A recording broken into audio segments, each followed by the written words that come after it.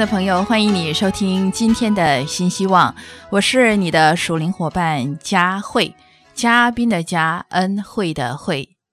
今天呢，我们要一起思想的课题是你我彼此的信心，你我彼此的信心。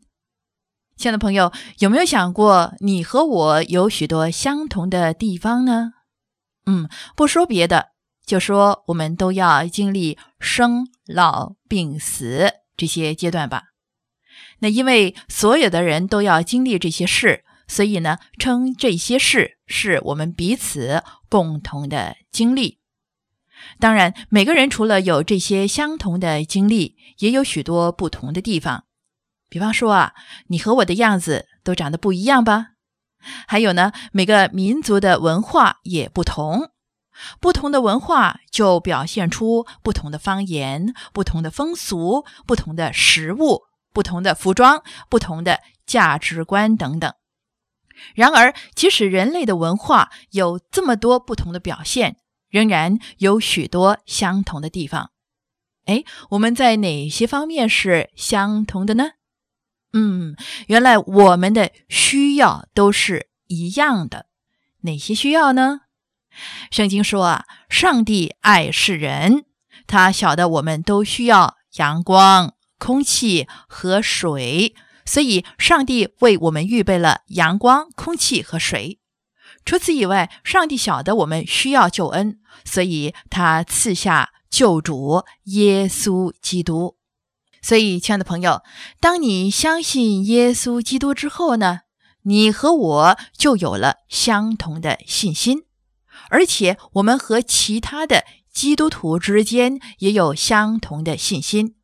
也就是说，凡是基督徒都有彼此共同的信心，因为我们都相信耶稣基督，有着一样的信心。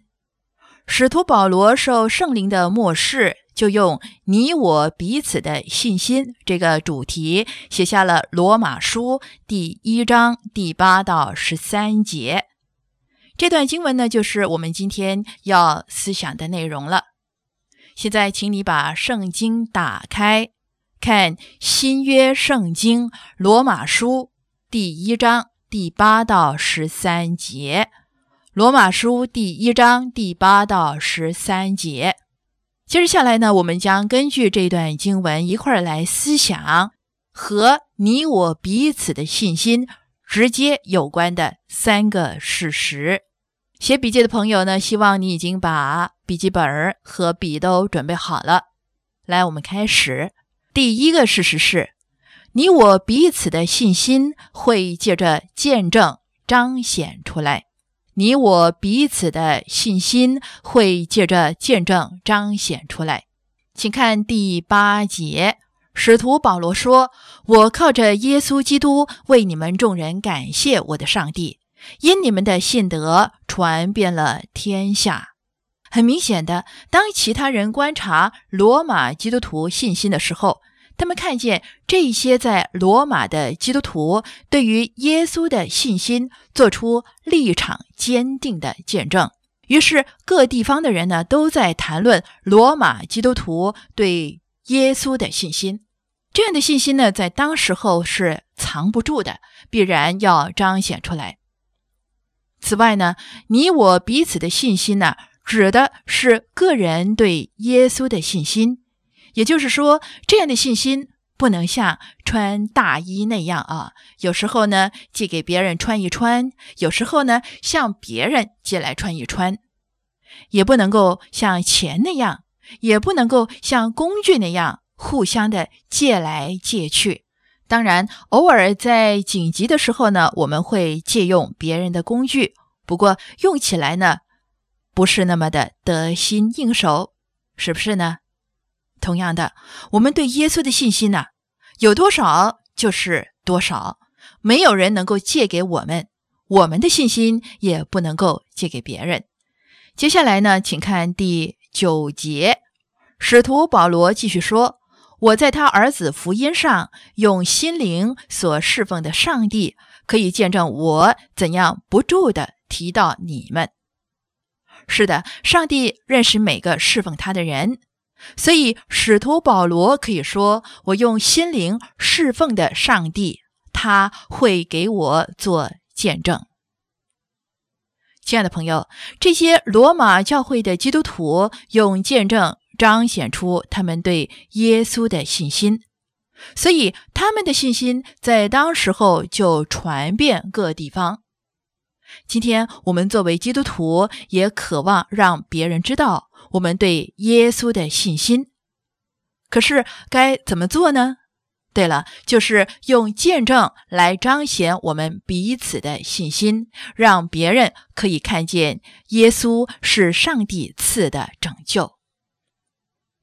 第二个事实，也就是笔记的第2点，你我彼此的信心会借着祷告表达出来。第一个事实呢，是借着见证彰显出来。第二个事实是借着祷告表达出来。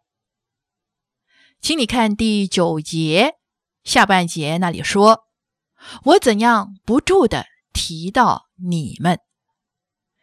这句话的意思是，使徒保罗在祷告中不间断地为罗马基督徒祷告，而且我在想，使徒保罗是非常详细和明确地为罗马基督徒祷告。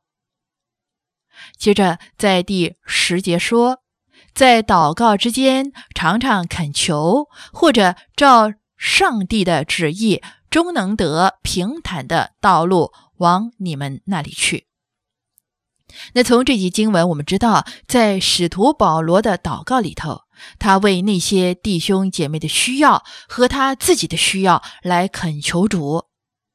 那请你特别的注意，使徒保罗在这里的祷告是按照上帝的旨意来祈求。按照上帝的旨意来祈求呢，这一点非常重要。当我们说你我彼此的信心会借着祷告表达出来，这里的祷告呢，是指按照上帝的旨意来祷告。虽然使徒保罗说他个人想去罗马见那里的弟兄姐妹，但是他还是说要按照上帝的旨意来成就他的祈求。是的，基督徒应该彼此代祷。环球电台的同工常常为听众朋友祷告，也盼望呢，你想到环球同工的时候，为我们的服事和健康来祷告。而且我们都要按照上帝的旨意，在祷告中为彼此互相祈求。第3个事实是，借着团契生活，经历彼此的信心。讲到团契生活呢，相信很多朋友都和佳慧一样，非常喜欢团契生活，使徒保罗也不例外。在第11节说，因为我切切的想见你们，要把些属灵的恩赐分给你们，使你们可以坚固。在这里我们看到使徒保罗说的团契生活是彼此建立的美好生活。使徒保罗希望把属灵的恩赐分给他们，同时期望罗马的基督徒使他的信心也得到坚定，好叫他们彼此的信心借着团契生活流露出来，帮助彼此在信心的道路上共同成长。此外呢，使徒保罗渴望在团契生活里得到安慰。第12节说，这样我在你们中间，因你与我彼此的信心，就可以同得安慰。其实第13节说，使徒保罗除了要得安慰，还要在团契的时候得些属灵的果子。是的，团契生活流露出你我彼此的信心。基督徒渴望在主里相聚，一起敬拜，在一起用信心彼此造就，用属灵的恩赐互相帮助和彼此坚固。是的，当我们认识团契生活，让信徒在基督里彼此建立，结出属灵的果子，那是值得安慰的事情。亲爱的朋友，感谢主，我们从这里看到基督徒相聚的团契生活是有多方面的积极意义。所以在团契当中分享代祷事项的时候呢，就别搞成诉苦大会了，乃是要指出代祷的重点。交通属灵经验的时候呢，别搞成属灵比赛哦。不管我们的属灵生命有任何的长进，这都是上帝的恩典，这都是上帝的眷顾，我们要把荣耀归给主耶稣。弟兄姐妹同工的时候呢，别生出苦毒，反而要结出圣灵的果子，彼此的服侍，让弟兄姐妹每一次的团契呢，流露出你我彼此对耶稣的信心，有上帝的圣洁和荣美显在团契当中。将来基督徒进入上帝荣耀的国度里，还要在那里相聚团契呢。